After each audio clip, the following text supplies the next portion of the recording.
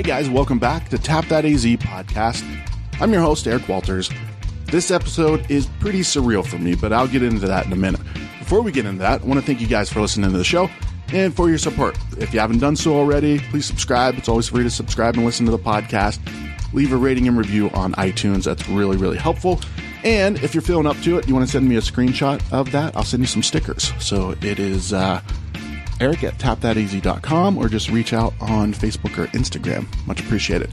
So, always been a big fan of the traveling food shows like Diners, Drive-Ins, and Dives. Some people like Guy Fieri. Apparently, there's a specific way you have to say it. Some people like him, some people don't like him. I like him. I think the guy's, he's kind of cheesy a little bit, but he's a positive guy, and he really puts some positive light on some places. Some places, I think there's like a shitload of them. Anyways, Anthony Bourdain. Locally, we've got Plate and Pour now. If you guys have never seen that, that's on PBS, Arizona PBS. It is called Plate and Pour. The host is Chef Mark Tarbell. So they've had places. It's only been on for maybe 2 seasons now, but they've had Wren House on already. They've had Tamara Stanger, Cotton and Copper. So really, really cool show. Plate and Pour. Check it out on your local television service network, PBS Arizona. All right, a few years ago, I came across a Travel Channel show called Booze Traveler. So, traveling and drinking, yeah, I'm in. So, immediately fell in love with the show and thought that the host, Jack Maxwell, was one of the coolest guys ever. So me and the kids would even watch this show. My daughters are 5 and 7, and they would enjoy the traveling aspect of it, and I would enjoy the boozing aspect and traveling. So, anyways, fast forward last year, here I was at Goldwater Brewing having a beer with who else? Jack Maxwell. So just kind of tell the story in this episode of how we met. And since then, we've become really great friends. What an awesome, awesome guy. Still doing some really cool stuff. And our schedules finally aligned to be able to get him on the podcast. So, all right, enough babbling from me. This is Jack Maxwell from Booze Traveler.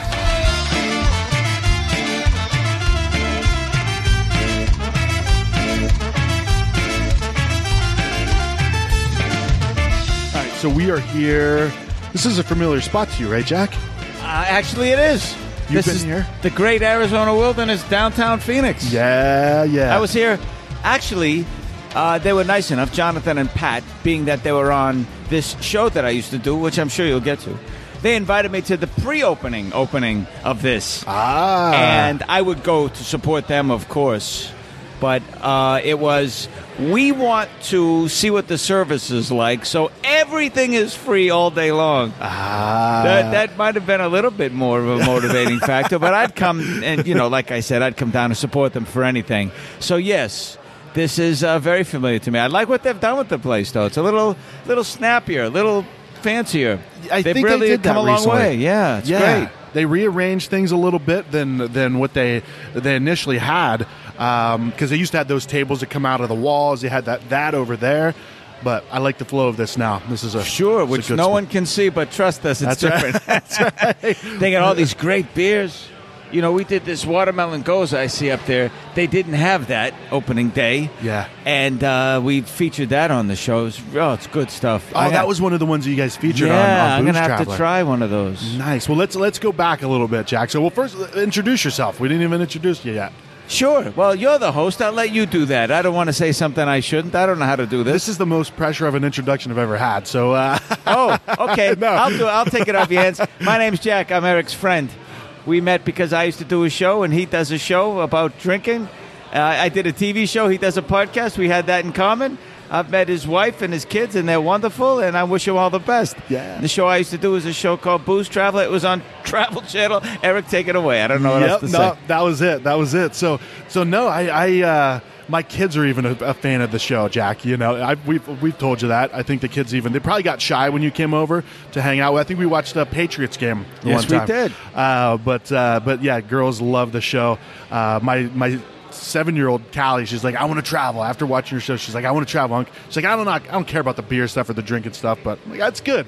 You should say that now. It's 7 years old. Yeah, they're kids. I wasn't going to expose that part of it. I was just going to say I met them. But exactly. If you want them to watch drinking shows, it's not my business. Right. So yeah, Jack Maxwell, host of Booze Traveler.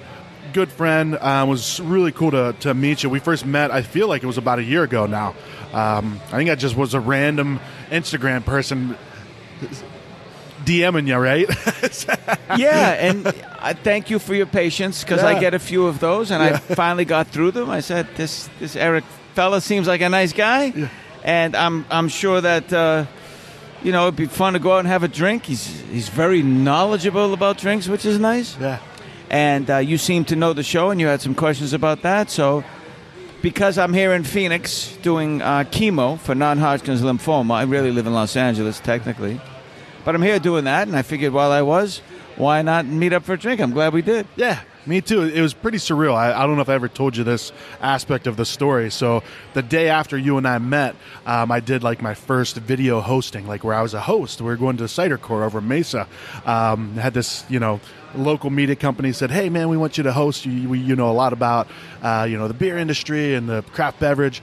I'm like, yeah, sure. And I would talk to you. I'm like, dude, I've never been in front of a camera. So it was surreal for me to be standing there on Scottsdale Road bullshitting with my favorite travel host and you giving me advice on what to do. I remember that very specifically. Yeah. We were on the west side of Scottsdale Road. Yep. Right outside of a place that we met up there. So, and I remember saying to myself, and to you, I believe, that I didn't want to give you advice because I didn't really, I'm not capable of giving advice. I just was trying to encourage you just to be yourself. I mean, if anything, on the show, I just tried to be authentic. Everything we said we were going to drink, we did. All the people on the show were real. There were no actors. And all the reactions, hopefully, were honest reactions, even when the drinks weren't so good. Yeah. So I said, just have fun with it and be yourself. Because I know that from what people have told me, from people who watch the show, say that's what they respond to. Yeah. Authenticity. Clearly, it's not a scripted show, so go have fun. And you did it, and you were good. Yeah. And you said getting that first one under your belt was nerve-wracking, but it was really great because you learned so much from it. It did. And one thing I did learn, and you might have, and we'll go back a little bit in a second here, as far as like your, how you got into acting and all that, but I caught the bug, man. I like being in front of the camera. Yeah? I do, yeah. You son of a gun. I really do, You get it. That's the fever, isn't it? Yeah. And by the way, congrats on your podcast. I think it's thanks, great. Man. Yeah. That's not easy to do either. No. Even though we're hiding behind microphones and no one can see our faces, and we're in a restaurant where people are doing their own thing, it's still not easy. And even though this is tape recorded, or however you want to say that, not live, it still can be nerve-wracking wanting to get it right, wanting to be able to express yourself the way that you want to and have the audience understand that. Yeah. So good for you, man. Thanks, Ben. Thank you very much. I had a call center job for years that I never thought was training me for anything other than being on the phone. And then I started interviewing people on a previous podcast. I'm like, all right, maybe I did learn to do something. I learned to interview and, guide a conversation and have it be an interview, but still be a conversation. And no one yells at you on this one, like a call center. Exactly, yeah. Exactly, yeah. So, Jack, let's go back. So your accent obviously is not a Phoenix accent. This is true. Right? So where are you from? I was born and raised in South Boston, Massachusetts. It's an area called Southie. I'd like to clear something up right away. I don't know where this comes from, but nobody is a Southie. They're from Southie. At least I never knew that. Okay. And I love Good Will Hunting. Don't get me wrong. Yeah. But when Robin Williams was talking to Stellan Skarsgård, said, "Oh, he's a Southie," or maybe it's the other way around.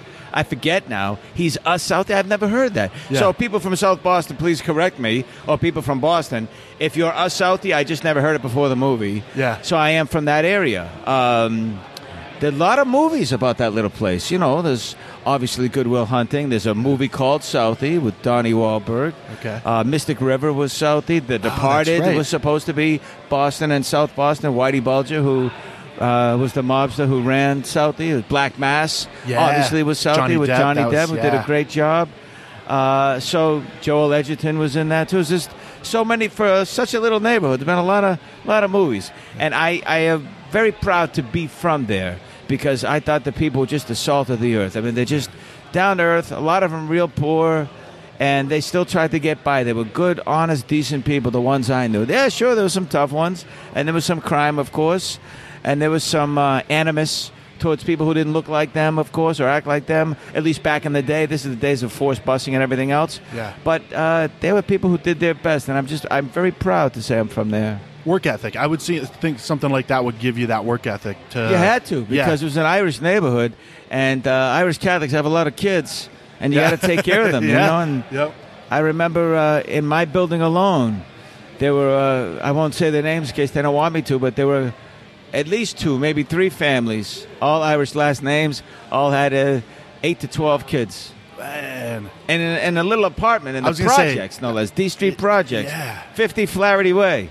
I was going to say, when you said building too, right? You're like, oh yeah, our neighbors had 8 to 12 kids, and you could vision like, oh, they must have had a big house. Like, no, this is a building. Like, this is an apartment in a building, no less. That's crazy. And there were 4 on each floor in that building, and the buildings were attached. Yeah. So on the good side, which is why I try to look at things, great hockey games and stickball games. There always kids around to play with, right? That's true. Learn how to play sports. Yeah. And because of those kids in the neighborhood, I was never wanting for a game, that's for sure. Yeah, right, yeah. We didn't play inside like these fancy kids today. Right. No video games. There was Pong, and that wasn't until much later. We went outside. We played street hockey. Yeah. Stickball, because there was no grass really around it. We threw the football around. Yeah. And those were the glory days. The Boston Bruins were Bobby Orr. Celtics were winning championships. This is the 60s now. I was born in 62.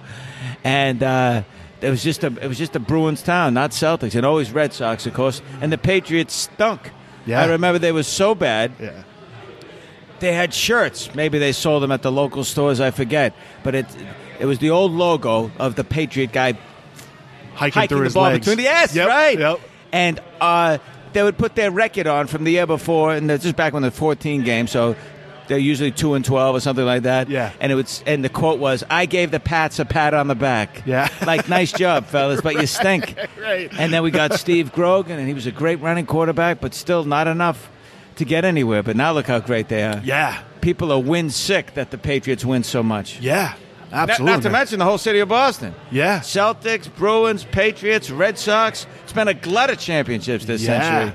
Yeah. So how do you think that impacted you? Like, how do you think it impacted you growing up in the time where the teams, you had to be a diehard, right? You had to be a diehard too. Oh, I didn't know anybody who wasn't. Right, yeah. Oh, if you didn't root for the local teams, like as I got older, kids started thinking on their own and rooting for different teams. Like, I had a friend who didn't live in the projects, lived up on 5th, and he, for some reason, liked a hockey player named Gary Unger. Okay. And he was a pretty boy from the 70s, looked like Andy Gibb. Yeah. Had the feathered blonde hair, didn't wear a helmet. I think he was a center or a wing for the St. Louis Blues. And this kid was my best friend that I'm talking about. Stevie was his name. And I said, how could you root against the Bruins? It was blasphemy. Yeah. I couldn't understand that at all. Yeah. And he just liked Gary Unger for whatever reason. And so we went to a Bruins and Blues game. I'm sure we made a bet on it, even though we were 10. Yeah. Degenerates from the neighborhood. And I remember that Bobby Orr had a great night, and the Bruins won 7-0, and he was so sad, and I was ecstatic. Yeah. Gave him a hard time for years after that, I'm sure. Right. But, most everybody, real diehards. Yeah. Because we didn't have much. Yeah. When you grow up poor, you hold on to things that maybe are immaterial to other people, like loyalty and burging, as they call it. It's an acronym, BIRG, basking in the reflected glory of your sports teams. Okay. And it meant so much to us because we had nothing. So we're broke and we're putting cardboard in our shoes, and I don't want to romanticize it, but this is true. I had no father around, nobody, no male influence. So you grew up, you had to scrap every once in a while, and people trying to steal your hockey stick or your glove if you're lucky enough to have one, or your tennis balls, whatever you're playing, the little orange ball for hockey. And so there were things that were important. We all had to take care of each other because none of us had. So I watch your back, you watch mine, and that's That's something, it's not taught. Either you have it and you learn from experience that everyone is doing this group think mentality, Yeah. or you're on your own. Yeah. And it's so strange now because when I moved out west, when I moved to Phoenix back in the day, there were no neighborhoods like that back in the day. Phoenix was just a small little one-horse town, Yeah. 1975. And I'm happy to say now it's a wonderful, big, growing city still to this day. Yeah. But something about that neighborhood, even though we were all poor, we came from different walks of life, but we had that in common. So we really held on to things like that, like rooting for your team and looking out for each other and being best buddies and really caring about the other people. So someone else came in that shouldn't be there, different story. Yeah. Somebody gives one of us a hard time, then others were there for us, even though there was some infighting. And, of course, you know, there's bullies everywhere and things like that, but we learned to deal with those too. Yeah, right, yeah. Well, it's like a sibling, right? You know, you can pick on your little sibling, but if somebody else does, like, nah, that's Exactly right. not happening. I could have saved you 20 minutes of an explanation. I just said it that way. So when did you figure out that you wanted to entertain people? Like, or you'd always been entertaining people? I don't know that I ever really did. I was kind of a shy kid. I was one of two kids in the projects that went to a Catholic school called St. Peter's in South Boston, up in 6th and I. Ironically, the church was right across the street from me in the projects. Okay. So I would be an altar boy there on Sundays, and then the nuns would come down once in a while to that church to visit the priest and what have you, or do services. But the school was up the street a few miles. And so I just sat and learned as much as I could. I really wanted to absorb. I thought that I was not good enough, not smart enough, because people put you down if you're from the projects, right? Yeah. I remember a friend of mine who lived on 5th, a different friend. That's where we went. That's where we went after school. The babysitters would watch us. And I overheard the father telling the mother about me now. The project kid is here. Hide the silverware. Now, maybe he was joking, of course, in retrospect. But I didn't even know what silverware was. I mean, I know forks and knives and spoons. Sure. But no one had... I mean, you call it silverware. It's not really silver. Yeah. And maybe he really had it because they were in not really a Tony neighborhood, but it was nicer than the projects. Yeah. And I remember I was so upset because I knew it was an insult. I didn't quite understand what he meant. I was 7 or 8, maybe. But I was just hurt that he would look at me that way. So I always wanted to make sure that I caught up to speed on things, that I learned, that I was a good student, that and my mother made sure that we were dressed as nice as she could afford always, and that we were clean, and we weren't dirty kids and running around. Of course, I would because I love sports. So I remember one Easter I skidded on the ground and tore holes in my Easter pants. My mother crucified me, as they say it back in the day. Brothers and crucify sisters? you. One sister. One sister. Okay. And so one day I'm watching TV or something like that, and I'm like, this is really cool. You know, another thing is escape, right? When you don't have, you escape into things that you want. Yeah. Fantasize, whatever you want to call it. And I was watching television, and it was this show called QB7. It was this miniseries with Anthony Hopkins and Ben Gazzara, and it's just wonderful. And I just thought, that's cool. I'd love to do that once I found out they were actors. Yeah. I thought I was watching, court television back before they had it. I didn't know what it was. Little kid. Yeah. And my mother said, no, that's acting. I said, that's really cool. I want to do that.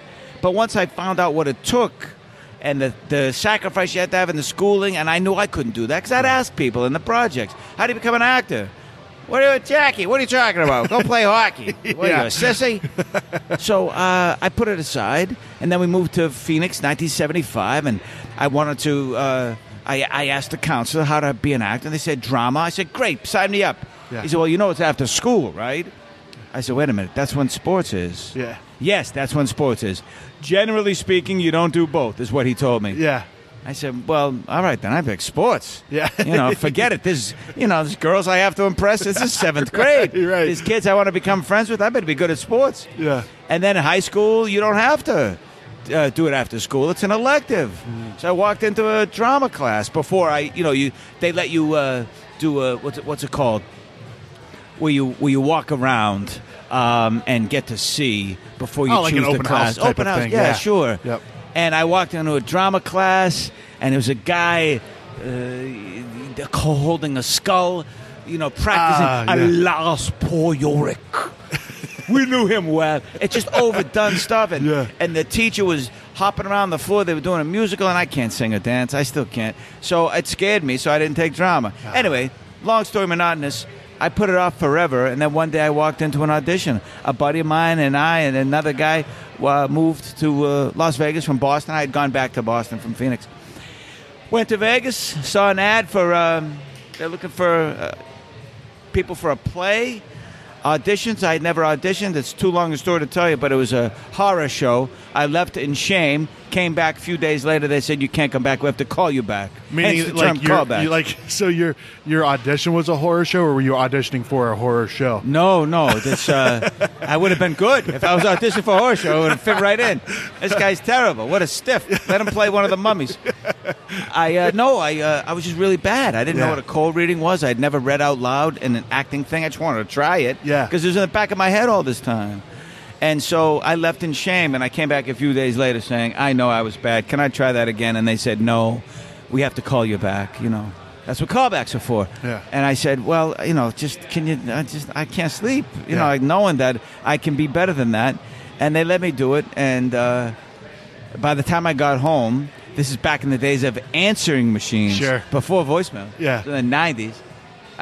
There was a message on there. Beep, one new message. Would like to offer you a part. Can you come back? Wow. So I turned around and went back and talked to them. And they gave me a bigger part than what I auditioned for. So that's how I started.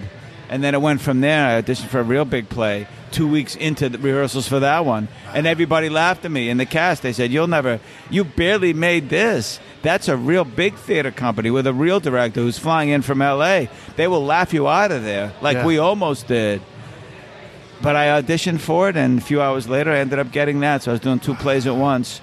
Nice. And that's when I decided I will take this seriously, and I'll try to do nothing else the rest of my life, because this gives me the greatest joy. It fills my soul.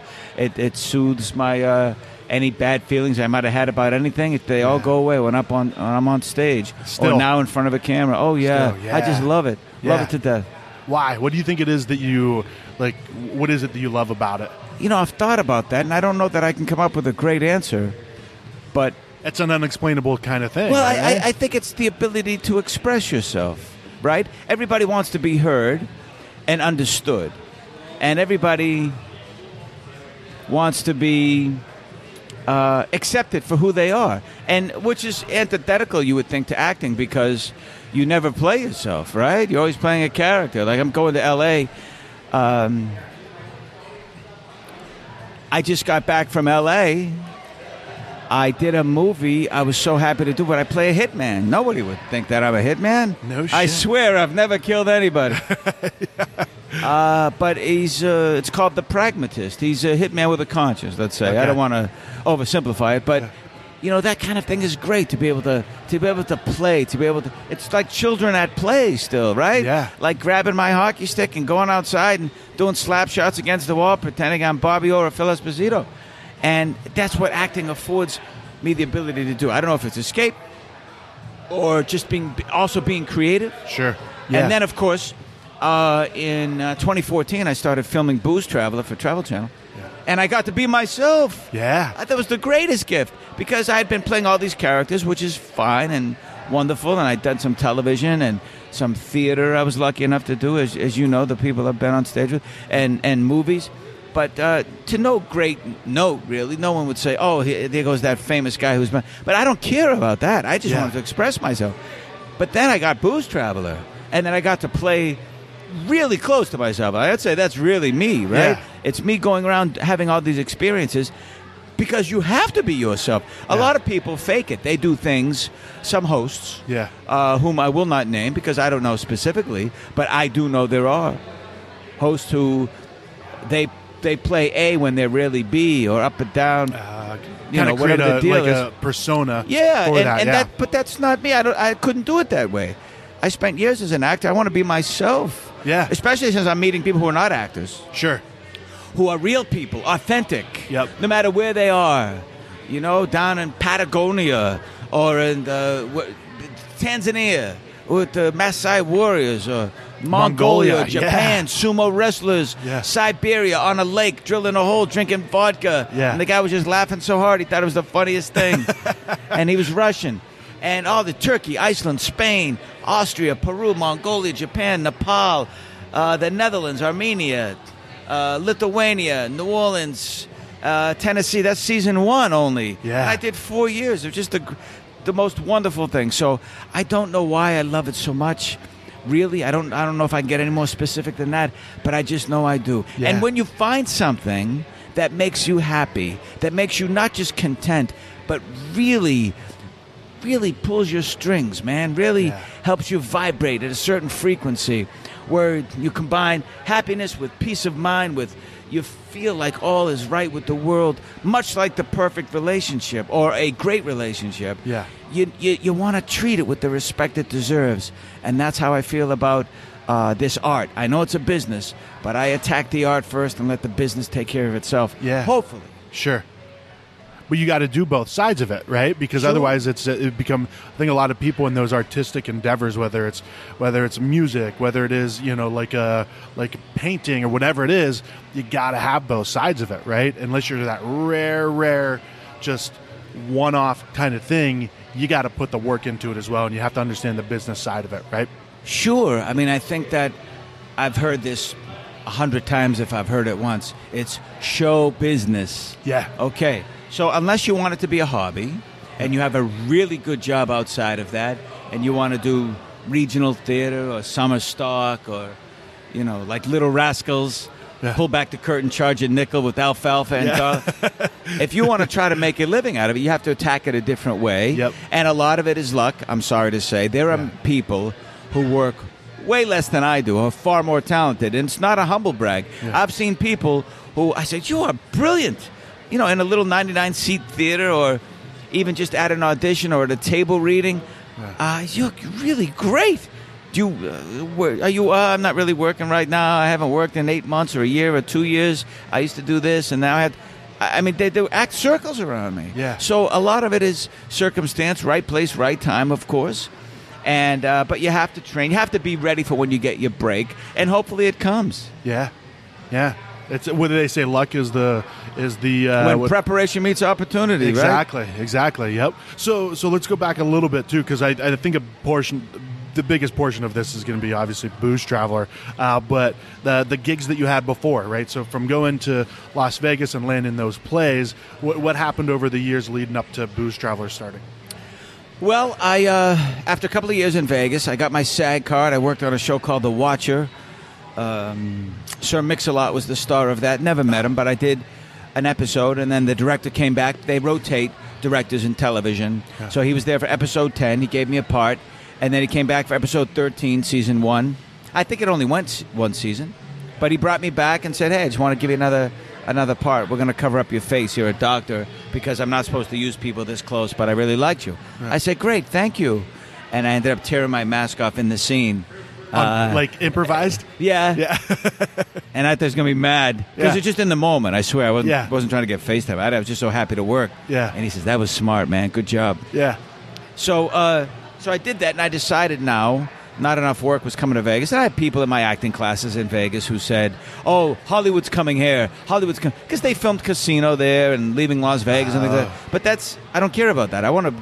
Like they said of Willie Sutton, why do you rob banks? That's where the money is. Yeah. I needed to go to either New York or Hollywood at the time. Now, this is 96. Yeah. To do this the right way, I thought, if I really wanted to give myself the best opportunity. Because I didn't go to Juilliard or NYU, Tisch, nothing. I mean, I started late in life. Yeah. So I figured I had to be somewhere. So I moved to L.A., and I was lucky enough to get an agent who really believed in me, and we became friends, and we were friends until the day she died, long after she retired. Janine Cosden, I owe her everything. She's just the best.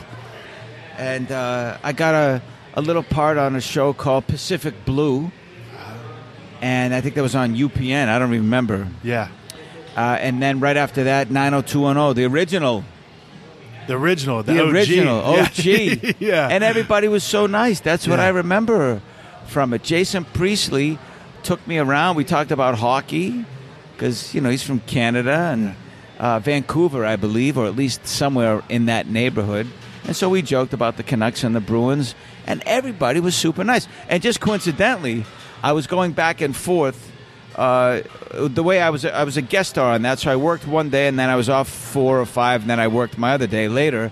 In between, I was working on a soap opera called Sunset Beach that was also created by Aaron Spelling. Okay. So Tori Spelling comes over to me and welcomes me to the set, which I thought was very nice.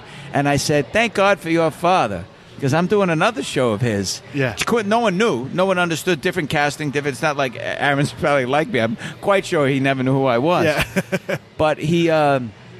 I had happened to do both, so I said, "Thank you for your father." Yeah. She goes, "What do you mean?" I said, I'm on Sunset Beach, too, this week.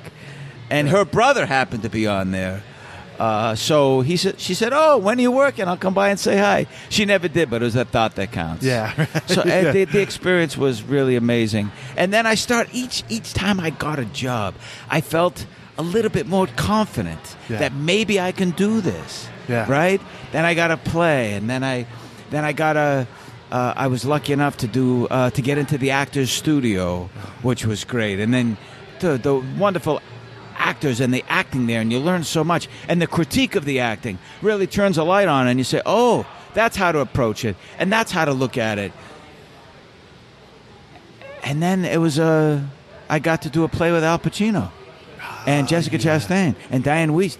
And then I just sat there and watched and said, so this is what the greats do. This is how they work. This is how they learn. This is how they perform. This is how they express themselves. And then I got more television. Lost and 24, House, Without a Trace, Power Rangers, so whatever I could do. Yeah. Little movies. And then hosting came along. And then, of course, that brings us just about to today. Yeah. You know, in 2000, I hosted a show called National Enquirer's Uncovered. And that was my hosting experience. So I fell into hosting shows, right? That one, Movie Showcase on DirecTV, and then Booze Traveler. When I went on the audition, I said, "Wow, that'd be funny if I get this again, back to hosting." Because I always focused on acting, but hey, it's not so bad having your own show, no complaints. Sure. And to see the world, and to have a couple of drinks. Where do I sign up for that? I know a lot of people who would have driven a stake through my heart just to get that job. Yeah, exactly. Well, so how did that come about? Like, how did the audition for Booze Traveler and the concept and all of that? Well, it was created by 2 women who were friends. And good for them, because they went out and raised the money, and they came up with the everything to do with, I can't say they invented the genre, because there were many drinking shows before that, as we all know, right? But they wanted to put it together in a certain kind of way. And we shot a pilot, and we sent it around through an agency, and everyone turned it down. And then one day, one of the partners got it to a vice president at Travel Channel, and he said, "I hadn't seen this. This is okay. Yeah. This is just barely acceptable." So they took it and they changed it up a little bit conceptually, and they allowed me to be me. Yeah. And early on, you know, there's some, I guess, creative speed bumps always, and who's saying what about the show. You know, the production company rightfully wants to make the show that they've envisioned, and then the network's paying, so they say that, and then the 2 creators, they had their own ideas. So there was rough sailing for a while, but we figured it all out. And then 4 years later, the show closed, but it was just such a wonderful run. And I'm grateful to each of those people I just named, because without them, I wouldn't be where I am. Every one of them believed in me enough to allow me to be as much me as possible, just enough to get to the next spot where I learned a little more, and I was able to grow as a person, as a host of the show, and that was the experience of a lifetime. You're talking about, it's odd because you go to college for 4 years, roughly, you know, depending on what you study and how long. But they just thought of as 4 years. Yeah. Like high school, right? Yeah. 9, 10, 11, 12, college 4 years. This was the education of a lifetime. Yeah. Got to see the world. I did 63 episodes of Booze Traveler, 10 of Booze Traveler Best Bars, 3 of a show called The Trip, So what is that? 60, 70, 76 episodes going around the world. Yeah. And roughly 60-ish countries because we had some domestic episodes. And it was just the greatest ever. So I'm full of experience and joy having done that, and I'll take those people with me forever, but mostly gratitude that I was lucky enough to be in the spot that when my number got called, I was able to answer the call. Yeah. Well, how did that happen? Like, because if I recall correctly, I think you told me about the audition. Like, there's an interesting story kind of behind the way it all kind of got put together. Yeah, I wasn't even going to go on the audition, Eric. Like, they called you and asked you to... Well, I was doing a film. Okay. And I was co-lead, so I worked 18 out of 18 days that we were shooting this film. And this audition, usually when they have auditions that especially travel, but even when they shoot, they'll let you know when the shoot dates are. So don't go on the audition and the callback if you can't take the job, right? Gotcha. If you have to go to family reunion back east during that time, do not go on the audition because we don't want to like you, and then you tell us no. Yeah. So it was posted on there, must be able to travel out of the country on February 8th. My movie went to February 13th. So that's February 8th for the pilot shooting. to leave America to go to these countries. Yeah. And my movie went to the 13th. So that's 6 days if you include the 8th and the 13th, which is a third of the shoot. Yeah. So I went in, and after a couple of days of auditions, they were foolish enough to give me the part. Yeah. And I took it. Did you tell them? They did. Well, I did. Yeah. I did, but I didn't tell them right away. You don't walk in and say that because they'd say, get out. Sure, yeah. I wanted to have a fair shot at it, I guess. Once I got there, if I'm going to audition, I'm going to try to be good, try to get the job. Yeah. And it sounded fun, even though I knew I couldn't do it. So after a couple of days, and they narrowed it down, they called me back in and left everybody outside, sent them home, and said, you got it. I said, great, I can't do it. And they looked at me like the three monkeys. One covered their eyes, one covered their mouth. What? How could you not? What do you mean? What are you coming to an audition for? You can't do it. Yeah. I said, are you kidding me? I audition all the time. I never get the part. I'm just practicing. Yeah. Talk about practice. Yeah, it's practice. And they were a little miffed, but they were forgiving because I was the guy, and they very kindly moved one country. They didn't move a country. They moved the shoot in the country. That would be hard to move a country, especially India. That was big. So instead of going to India, we went to Nepal and moved it around, and they let me finish the movie, and then I flew out right away. To Hawaii is actually where we started. That was the first episode? That was a part of the pilot. Oh, gotcha. Again, okay. Back in the day, the very first one wasn't just one place. Yeah. Like Booze Traveler was, generally speaking. It's one country, right? Yeah. There are, I guess, some exceptions when it's a whole area, like we did the Mississippi, so it's several states. That's how it was Arizona, too, right? Right, Arizona was Southwest, things like that. And there were times we've done, Zanzibar and Tanzania. Zanzibar is a semi-autonomous country, part of Tanzania, but still two places. Yeah. Anyway, we started in Hawaii. Then we did Nepal and the aforementioned Nepal and Thailand and Laos.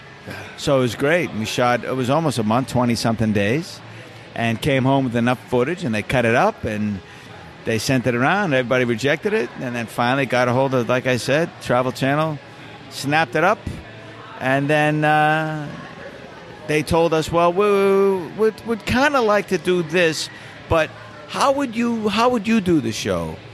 Asking you particularly. Yeah, because generally speaking, I mean, they already bought the show, and I was the host. Yeah. But generally speaking, I've been told what to. I mean, I'm generally directed, and I have a character as an actor because I know way more acting than hosting. And I just thought that I said, well, a guy going around the world having a few cocktails should have some laughs. Should have a good time. Yeah. Drinking is that. We eat to satiate our bodies. We drink to satiate our souls. It's the experience of it. Yeah. As a matter of fact, drinking is not good for you, generally speaking. When you eat, it's to stay alive. Yeah. Drinking, I don't know, maybe you're trying to kill yourself, or at least maybe go to a place where you can let go a little bit. Yeah. You can loosen up. And I think part of that, people, when they drink, they act differently than when they eat. They take food all too seriously. There have been a lot of shows like that about food, right? Yeah. And some fun ones, of course, too. But I just think drinking, we should have fun. It was never about the knuckle bumping, hey, bro, get drunk, fall down kind of thing. Yeah. For me, it was really about the culture. Yeah. And a lot of people come up to you disappointed. Hey, man, how come you don't get shit-faced more often on the show and get drunk?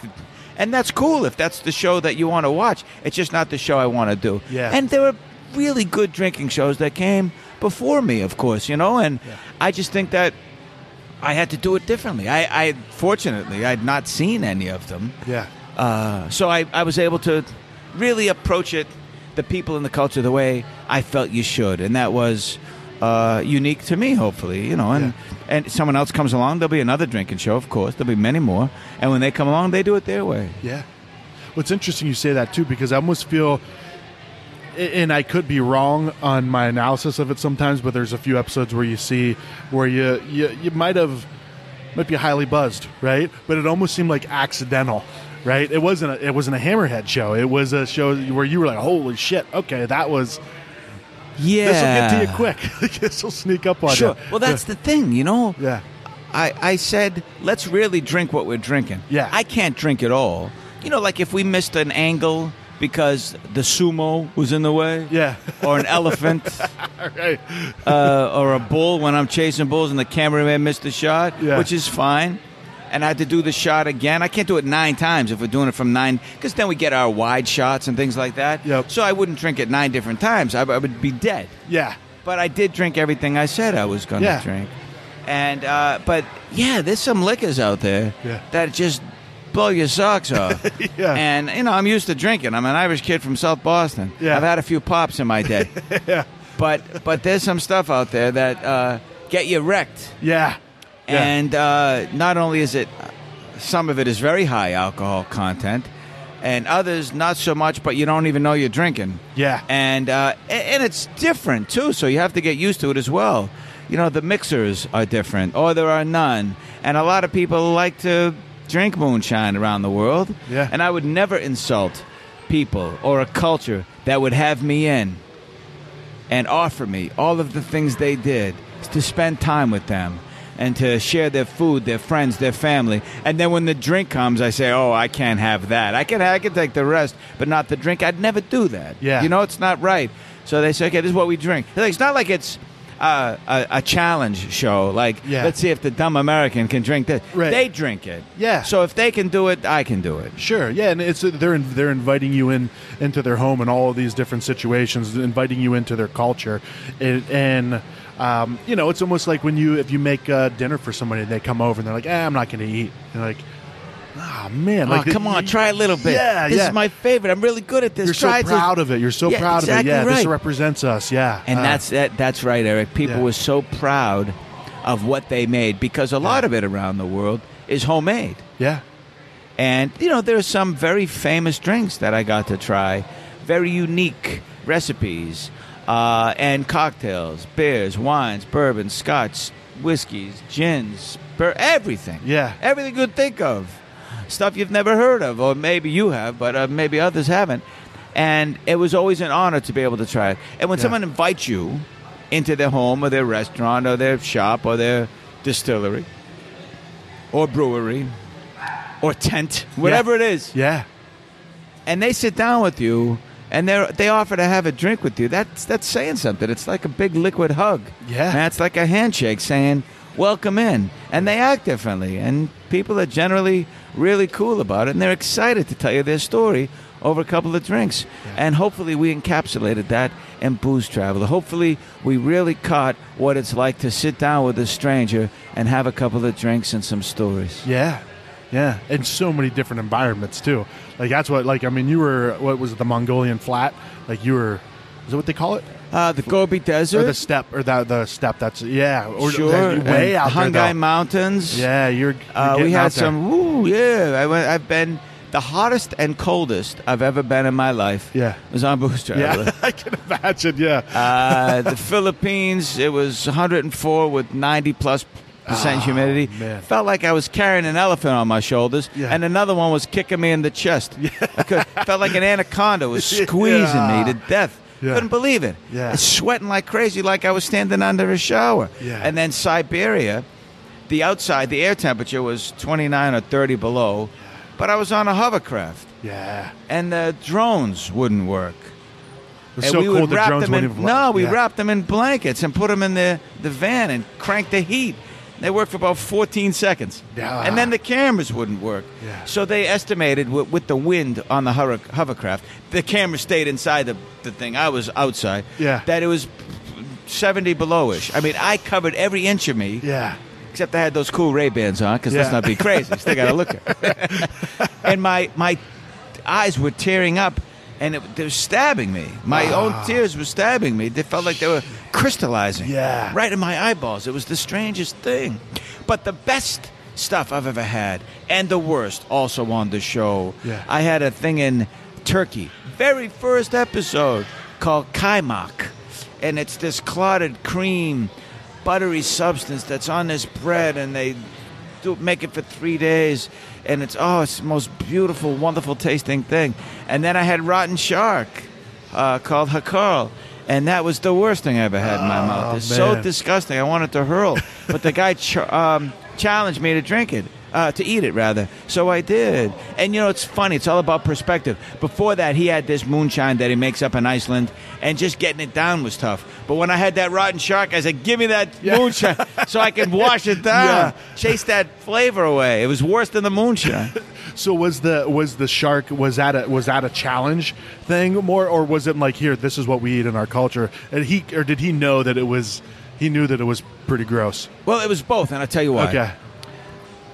The rotten shark is something they eat. Yeah. Because it was a very tough place to live. And back in the day, the sharks would wash up on the shore and they would eat them. Yeah. Or they'd catch them. But you have to let it rent, because sharks don't have kidneys. Okay. So the urea in their bodies has to render out through the skin. And once they die, I guess that takes about 8 weeks. So they hang them in a shed. But we had these at 2 or 3 weeks. Yeah. So it tasted like a dirty diaper smells. I don't know how else to say it. That's a pretty good descriptor, yeah. And so normally the one you get in the grocery store, which one of the producers tried, she bought it at the grocery store and she couldn't hardly keep it down, but she did. But it wasn't ready yet. So it was a challenge because nobody eats it like this. Sure. Except for this guy we had who's really cool. Yeah. He would slice it right off and eat it because he's been doing it his whole life, you know? Doesn't even make a face. Yeah. For me, it was, the cameraman tried to eat it. It was such a fun experience, though. It was one of the greatest experiences and one of my favorite episodes, because Iceland is such a rich country in culture, and they're so isolated, and there's so much about it we don't understand, and the way they do things, and how there's sunlight for a long time and then there's none for the longest time. It's such a challenging place to live that if you live there and you stay there, you will love it. Yeah. And the way they, like the culture, the way they have kids and they only get married because they want to throw a party. It's not, they do their own thing. And because very few people ever move in or out of the country, there's a phone app. You touch the back of the phones when you're on the app to see if you're related to the person you're about to go on a date. Because 1 in 7 people are related. Wow. So if you get 7, 2 of them would be related, right? So if we're in here today at Arizona Wilderness, there's 20 people here. You're probably related to at least 2 or 3 of them. Yeah, in Iceland. If you're in Iceland, right? And you weren't visiting, if you're local, right? Yeah. So it's just so much about it was fascinating, except for the shark. It was the most disgusting game I had. So I guess before you started the show, did you travel much? Like, were you much of a traveler? I did, but not like that. Okay. I mean, yeah. Obviously, this was a very concentrated time frame because we're filming constantly, 9-10 months a year, maybe. Yeah. I'd never traveled like that. I loved the idea of traveling. I mean, we were poor, like I say, growing up in Boston. So if you went to Western Massachusetts, that was a trip. Yeah. I remember one kid went to Pennsylvania. And we've been learning in school about William Penn and the Quakers and all of that. Yeah. And I knew there were sports teams down there. Like the Philadelphia Flyers were good at the time. The Bullies of was it the Bullies of Broad Street? Was that the the Rangers? I forget. Okay. But it was Bobby Clark and Dave Schultz and all of that. And so I knew the Flyers were from there. They had just beaten the Bruins 1-0 in the last game of the Stanley Cup. Broke everybody's heart. But yes, I knew that was a faraway place, and somebody went there. Well, what's it like, and all of that. So we didn't travel much, but once I got the chance to, I did. Yeah. My first big trip was I was 11 years old, maybe just about to turn 12, and I came out to Arizona, which is why I ended up moving here eventually, from Boston. Yeah. What a long journey that was to come out here for the, in Scottsdale, the Desert Judo National Championships. Oh, wow. In reality, I wasn't really that good. It was just Yeah. another tournament, Yeah. but that's what they called it. I'm not even sure I had to qualify because, again, I was not like I was the greatest kid in Massachusetts or anything. But I loved it and kept me off the streets and helped me defend myself when bullies get a little crazy. Yeah. But really loved Arizona. And so my mother said, you want to move there? Because she had gone the year before, and that's how we ended up moving up here. And then, of course, as soon as I moved to Phoenix, which is where we are now, couldn't wait to get back. But I love it. I love it. It's such a great city. And to see it grow, I'm just proud. It's like watching a little kid grow up. Yeah. From the one-horse town it was in 1975, roughly 600,000 people, to what it is today. Damn. With everything it has, it's wonderful to see it. Yeah. Yeah. Well, See it happen. so during, was it during Booze Traveler that you got diagnosed with cancer? Okay. Yeah. I was about halfway in, a little more maybe, and I went for a checkup that my stepbrother, who was a physician's assistant, encouraged me to go on. And they did a heart scan, and they saw a little blip, and they said, we're going to have to do a whole abdomen scan. Can you come back in? So I came back in, which was the next day. And they found my abdomen riddled with cancer. Wow. So they said, okay, well, one of two things here.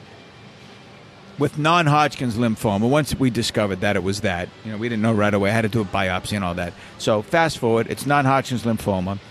You can either eradicate it immediately or practice what's called benign neglect, where you keep an eye on it because it's a very slow grower. And I really didn't have a lot of symptoms. Or if I did, I thought it was from traveling the show and drinking strange stuff. Right. Jumping the international date line, getting no sleep and sleeping too much and being on a plane. I thought it was that. Sure. Yeah. And they say, well, it might be that, but it could be the cancer. Yeah. Anyway, so after a while, about a year-ish later, I decided that it was time to take care of it. And I did, and I went into chemo. And it's fine now. And I do one day every 2 months in the chemo chair just to keep it at bay. I'll do that for 2 years. Yeah. Other than that, I just knocked on wood. Other than that, knock on wood, I am blessed again that I got a starter cancer. It wasn't a bad one. I've had friends and family members, of course, and everyone knows someone who's died from this horrible disease that I hope we eradicate someday. But for me, I got past it, and I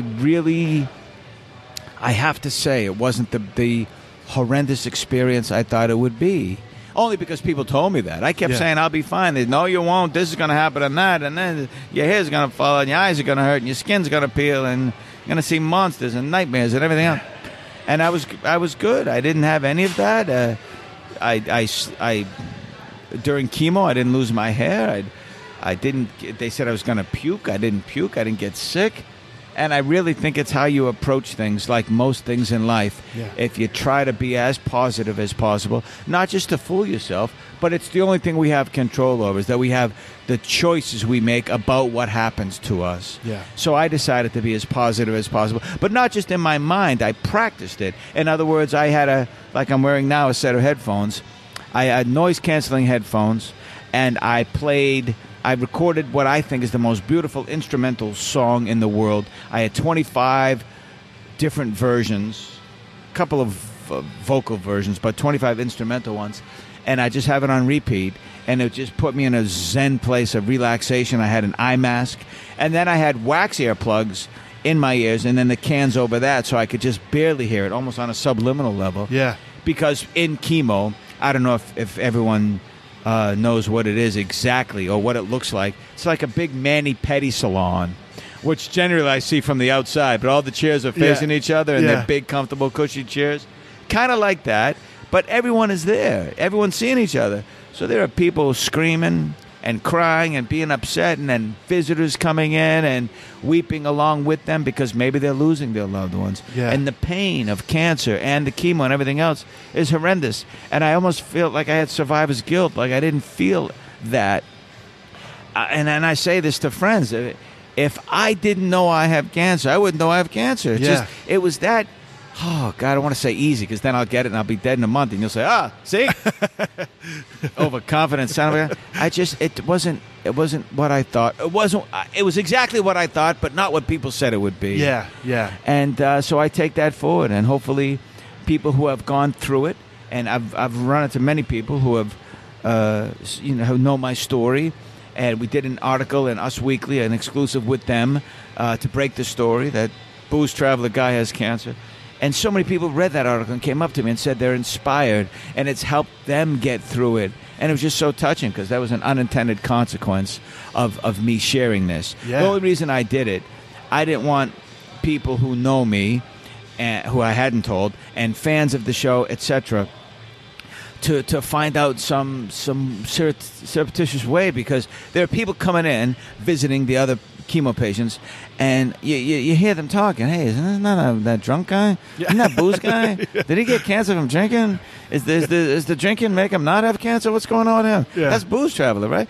And I know that somebody was going to lift the camera and do a selfie while I'm sleeping with them in the foreground, me in the background, because they do selfies at car wrecks, at houses that burnt down, people dying in the street. People take selfies. I don't understand that mentality. So certainly they'll do it of me in chemo, even though they shouldn't do that. Yeah. So we broke the story first, and then, of course, people did do that, and I said, too late. Yeah. I already broke the story. Right. That's right. Trying to extort me for money, saying I have chemo. We all know it. Right. Should have read Us I Weekly. already told you that 3 weeks ago. That's old news, man. Yeah.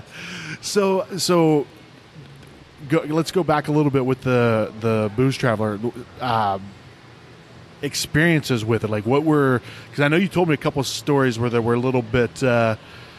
scary. You had some little bit scary situations. Yeah, in what way? Do you mean like? Well, more of like, because like you're going there's into trouble in Dodge City, or the risk of life and limb based on physical activities or wild animals. Maybe both. Yeah, because I know that. Yes is the answer. Yeah. Yes, there's a lot of all of that really, and it's not that the network or the production company ever put us in unsafe situations.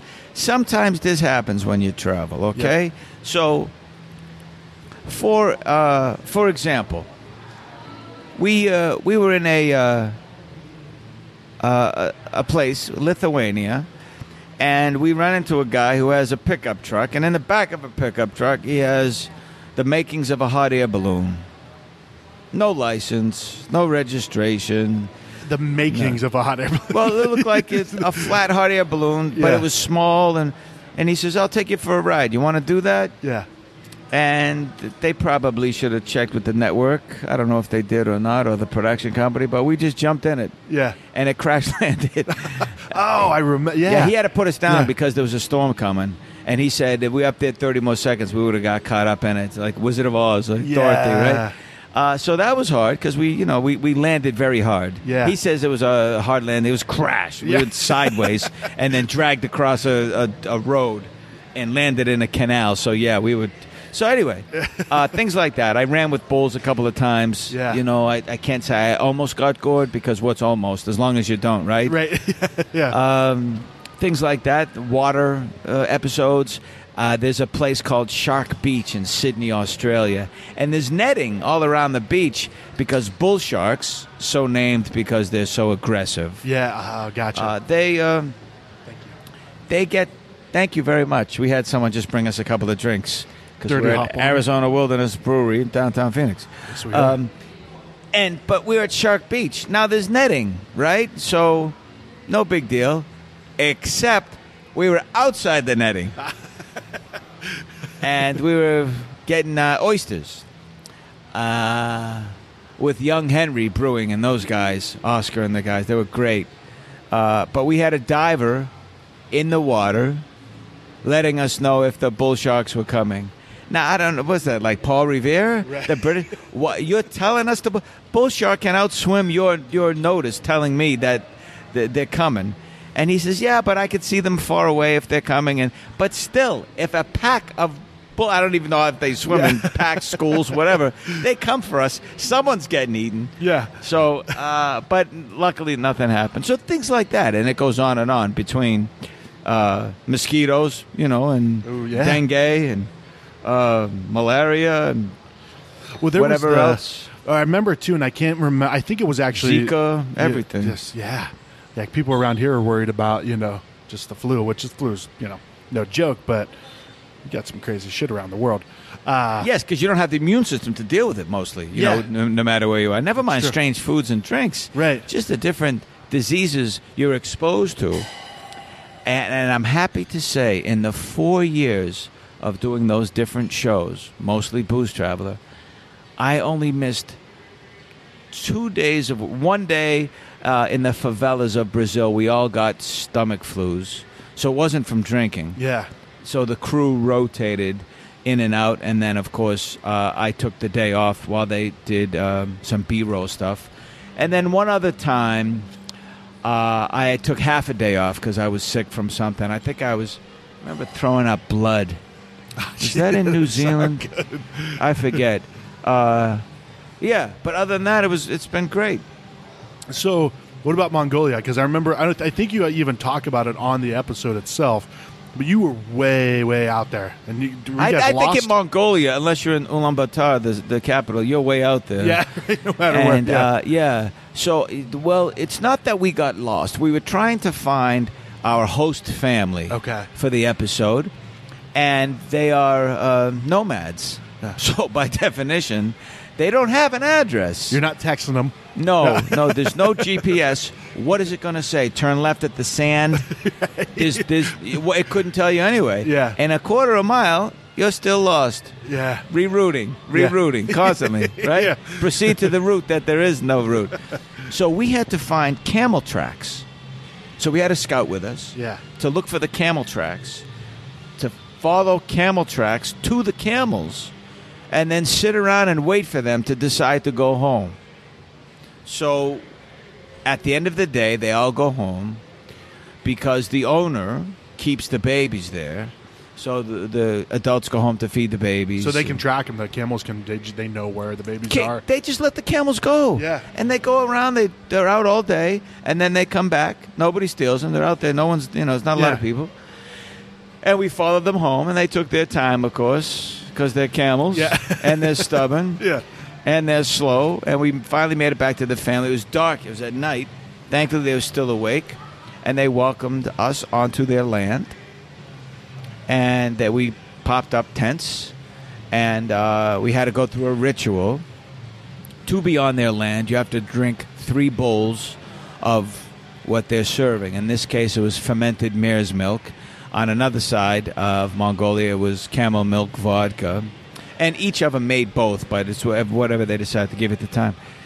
And it's called Airag, A-I-R-A-G, and it's fermented mare's milk that ferments in a cow's stomach that's hanging on the side of the ger, or the yurt, or ger, G-E-R, however you want to say it. That's the tent. Yeah, the big round tent that they just can go up in 45 minutes. It's amazing. It's like a circus tent. Yeah. There's 2 of them, and there's 17 people total, 100 head of camel, horses, cows, whatever they have. And it was really strong, but I had to drink 3 bowls because they think that if you acquiesce to whatever they ask you, then you're probably friendly. But also, if you can drink 3 bowls of this stuff that you're probably not used to, then you're okay, man. You pass the test. Yeah. And you're probably not going to kill them and take their stuff and their land and everything else, right? Because you probably get a little buzz from it. Yeah. Was it a good buzz? You get it from that? Yeah, it was part buzz, part, the physicality of drinking that because it was so strong, like vinegar and sour and all of that. And the aesthetic of being in Mongolia with these wonderful people and the way they dress and the way they talk and the way they act and the beautiful sense of humor they had and the little kids running around with their big smiles throwing a ball at you, wanting to play catch or wanting to show you their doggy, and it was great. So I was buzzing, but it was more than just the drink that brought me there. Yeah, well, it seems like a lot of it is, it's not that culture of like just high ABV. Like sometimes in the nature of how it's made, it is, but it's not about getting hammered. It's about, it's creating, it's, once again, goes back to that culture of like, we're not just trying to get everybody hammered, and it's No, not a very few blackout. places around the world, actually, that I went to, in my limited experience, of course, but I saw most of the world do it to get hammered. Very Yeah. few. Yeah. It's so much more of a process of a spiritual experience. Yeah.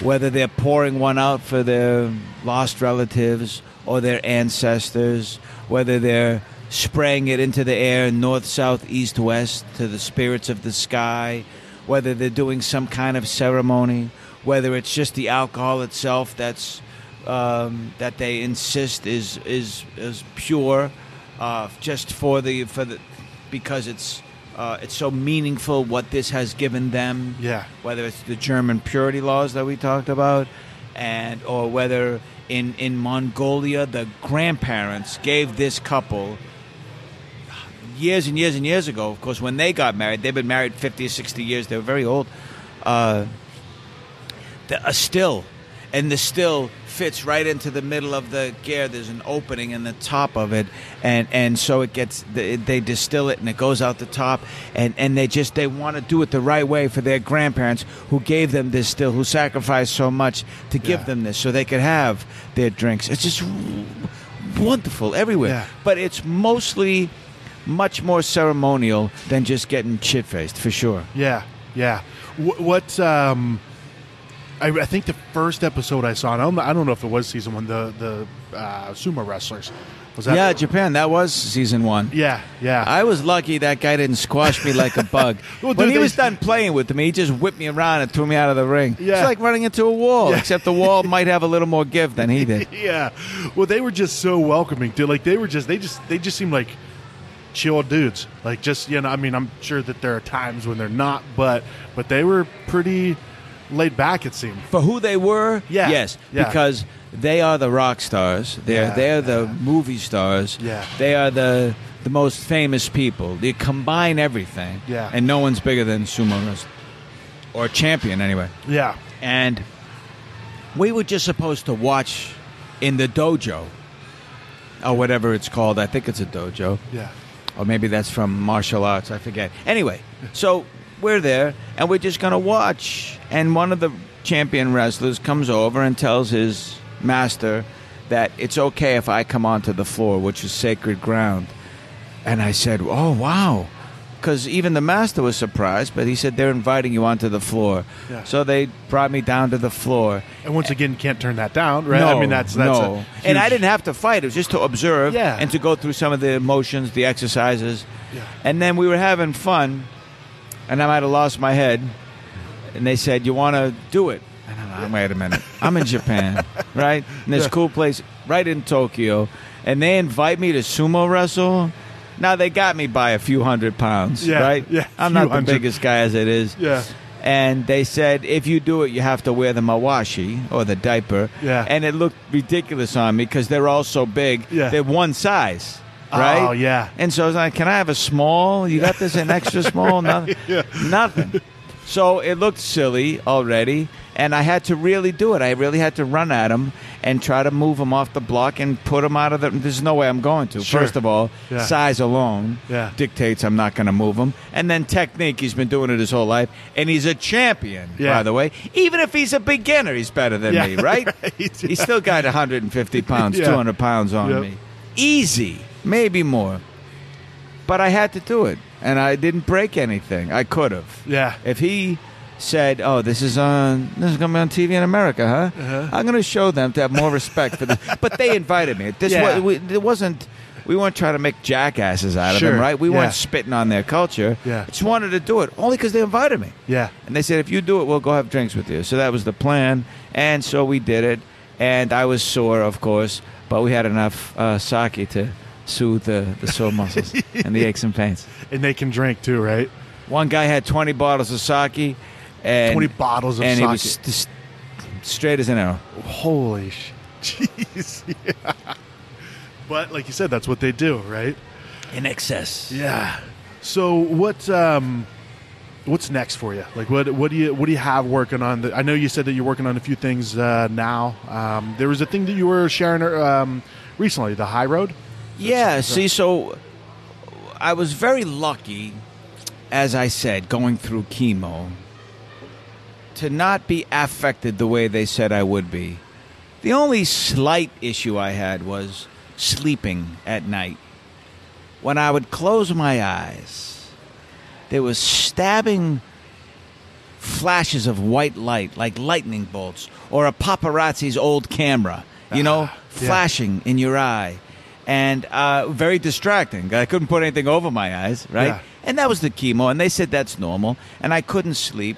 So somebody recommended CBD oil. Yeah. And I didn't know much about that whole side of it. But I tried it, and it actually worked. Yeah. Then I met a guy, Smoke Wallen is his name. It's his real name. And he is president of Vertical Companies and Vertical Wellness as well.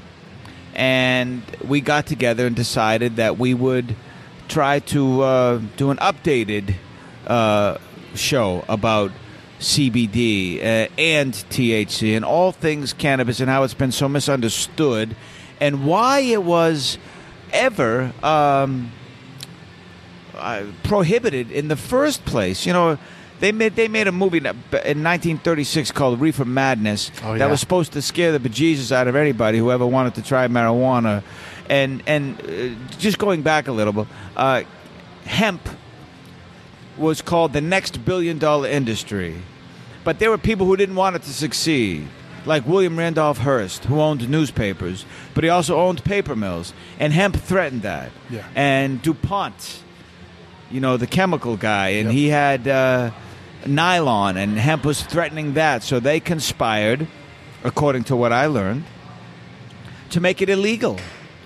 And they got this guy, Harry Ansplinger, who said, there's nothing wrong with it. And then he changed his mind suddenly.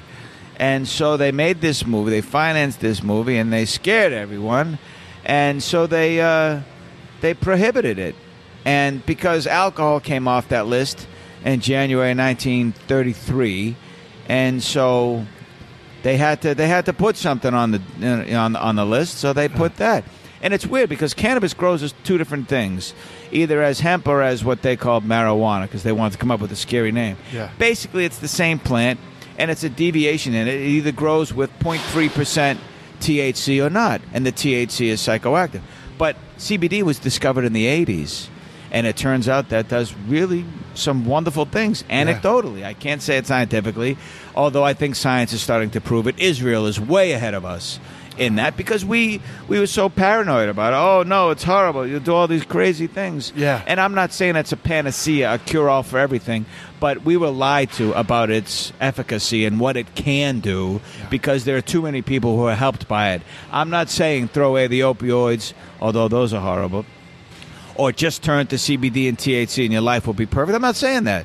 But let's judge it for what it really is, not what we would lie to about what it is. And then Nixon, of course, put it on the Class 1 list in the 70s, right up there with heroin, which it should never be. Right. And by the way, disclaimer, I'm not a marijuana user. Never smoked. Yep. My father was a drug addict, so I said, I might have a weakness toward that. Let me stay away from it, right? It's just trying to learn from your parents, good and bad. And my mother's a saint, so I could never be like her, but I didn't want to be like my father, for sure. Yeah.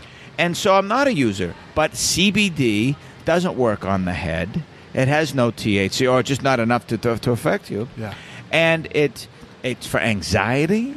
Veterans now, PTSD, they're discovering it's helpful for that. It's always been, the joke was it's good for glaucoma, which it is. But any inflammation, digestion, yeah. so many things. Cancer, the effects of that. It helped me sleep, so I was a believer.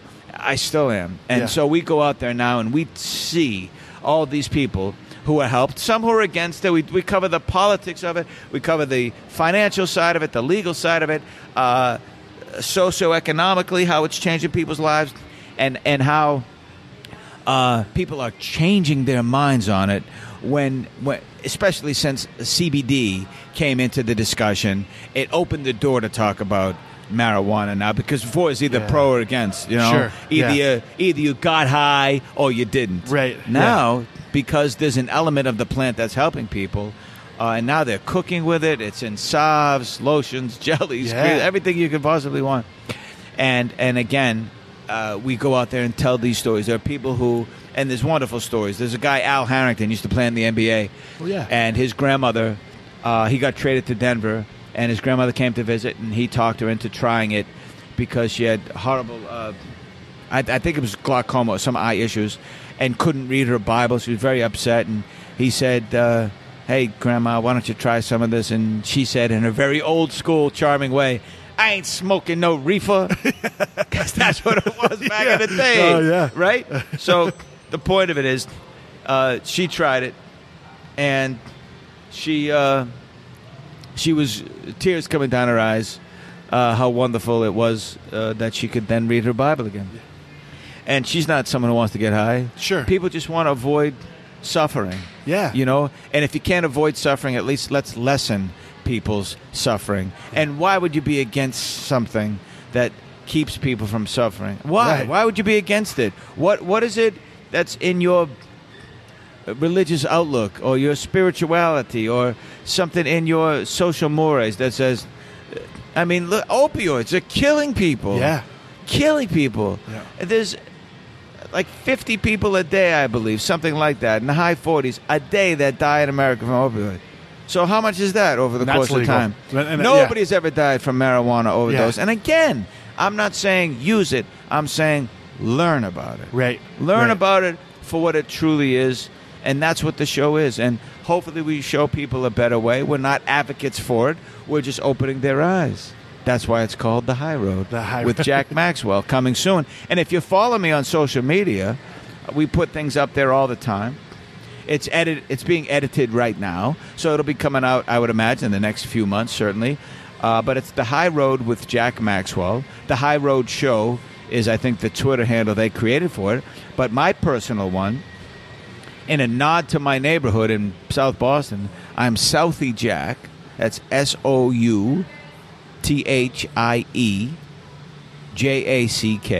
on Twitter and Instagram. And on Facebook, apparently there are a lot of Jack Maxwells, but just read the stuff. And if you if it matches up with the Twitter and Facebook, if it looks like me, it's probably me. Not always, though. Yeah. You know that you so-called made it when all these fake accounts are popping up pretending to be me, either using my picture or selling Bitcoin saying they're me or using my name, not my picture, or both. So we've had to deal with that, but I guess that comes with the territory. That's right. Yeah. So, dude, one we forgot to talk about, we're here at Arizona Wilderness. Yeah. And the Wilderness guys, John and Pat, were on Booze Traveler. They were. Yeah. We were lucky enough to have them when we did the Southwest episode here in Arizona, and they make some great beers. And it's just such a wonderful story. And they're really good guys. So they opened a new location. They started in Gilbert. So we filmed a little bit there. But we went up to Sedona with them and took inner tubes down the river and drank some of their beers and foraged for materials. Yeah. That's what I love about them. They're so creative. Yep. They don't want to just make beer. They want to make an experience. They want to incorporate all that is Arizona into what they drink and what they have for others to drink. Yep. And it's such a wonderful, holistic, organic approach to everything, just how it is. I was really impressed. So that's why we wanted to have them on the show. And that's why I've stayed in touch with them. They're great guys. Yeah. And when you said we're doing the podcast down here, they're not around. Obviously, they're doing other things. But it was it's just great to do it here and to see how far they've come. And I know I guess because of what they do, you have so much in common with them. And now you've become friends with them. And they're just really good guys. Yeah, they are. We met John down here talking to him about the beer book that we're doing. So we're doing the Arizona Beer Book, highlighting... when does that come out? So the goal is October 1st. So it's going to be a highlight. Right around the corner. Yeah. And what's going to be in it? Beer? Do you get a free beer every page? Yeah. Open it up and it Coupon? just pours right out. Yeah. So we're looking at coffee table style, high quality, photocentric, hardcover 8.5 by 8.5. It's not going to be it's not going to cover all the breweries. This is like volume 1. So each one's going to have about 40 breweries. Highlight them, yeah. In Arizona? In Arizona. Oh, all that's Arizona. great. Yeah, so of all the ones in this first edition, they're all breweries except one is a meadery, Superstition Meadery up in Prescott, and then Cider Core over in Mesa. So, but they're part of the craft scene, man. Like everyone just kind of considers Superstition Meadery and Cider Core as part of the craft beer scene because it's so similar and they're just awesome people. So we talked to John about being in the book. He's like, yeah, dude. He's like, we're in. He's like, and actually, he's like, this weekend, he's like, we're taking a camping trip up to do a spontaneous fermentation beer out in the wilderness. Do you want to go? And I text my wife right away. I'm like, Jackie, can't say no to this. She's like, you're going, right? I'm like, yeah, I'm going. I'm like, Jackie's like, cool. sweet. She's awesome. Yeah, she is she's awesome. really Yeah, I great. wouldn't be able to do any of this without her. So I was kind of texting her like, I wonder if I should go. And she's like, you're going, right? I'm like, yep, I'm going. I'm like, you cool with that? Yeah. The boss signed off. Yeah, exactly. So it was just real cool to go out there with them and do this, this wild ale, collaborating with like 4 or 5 other breweries throughout the country. And it was just really cool to kind of see these guys in action. How did you connect with them? Like, did you discover them as far as knowing about them and saying we got to get them on the show, or how does that happen? Well, having lived in Arizona, of course, I was aware of them, but the production company is responsible for putting segments together with the blessing of the network. Yeah. And they do such a great job, or they did, obviously. We're talking past tense now. They're called Carga 7 out of L.A. And they put it all together. So they... when you do the Southwest and you're in Arizona and you're going to talk cocktails, beer or otherwise, whatever wine, you have to include them because they're really making their mark. And it's not about the commercial aspect at all. It's what we talked about before, how they approach it. Because, then it becomes a cultural thing. It's not just about drinking. The show was never...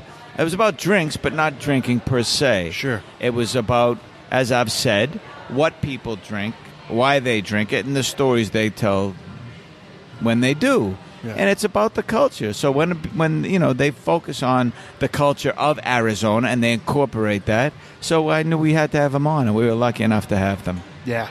Awesome, man.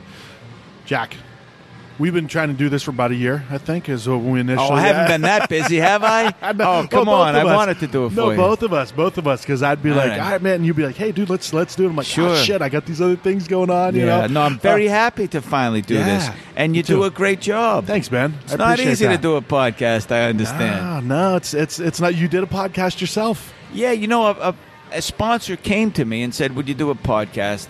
And I did it it was scheduled for 1 quarter, 13 episodes.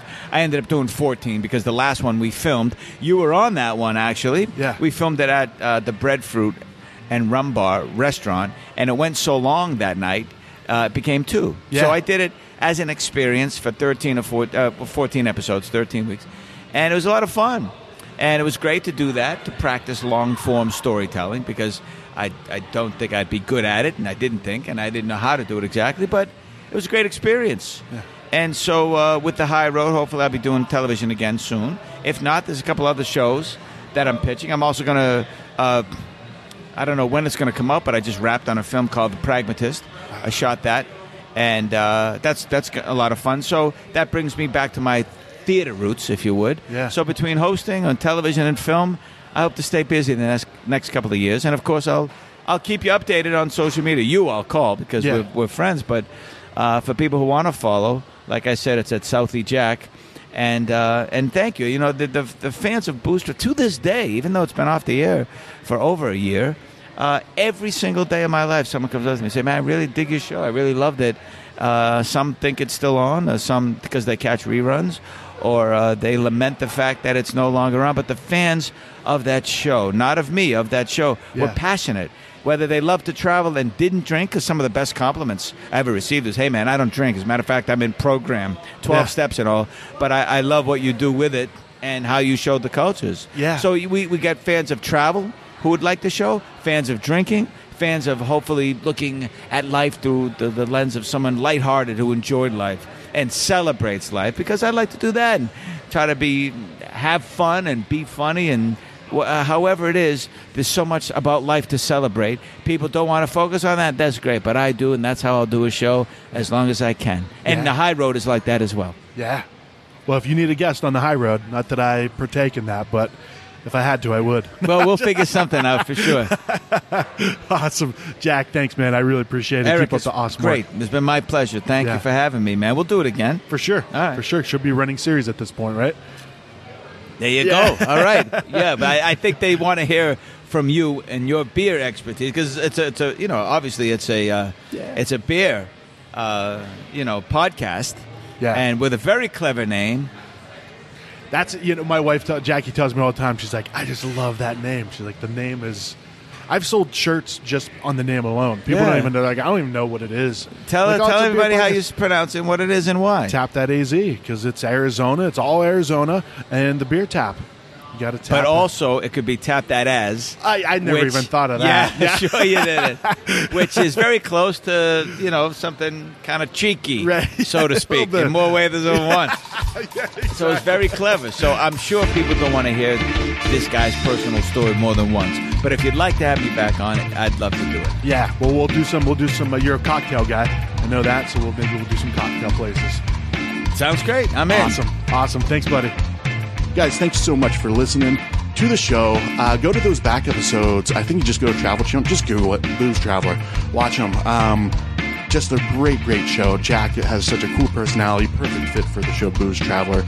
Big shout out to Jack for being a guest on the show and just being an awesome dude. So thank you guys for listening. Tap That AZ is part of the Hopped Up Network. It's hoppedupnetwork.com. It is a network of craft beer podcasts throughout the country. There's around 30 plus episodes or shows on this network at this point, so go check it out. Find yourself a new beer podcast. Not replacing this one, just find another second most awesome or whatever. Just go, check it out. Always remember, stay awesome. Estoy tan enamorado de la negra Tomasa y cuando se va de casa tristemente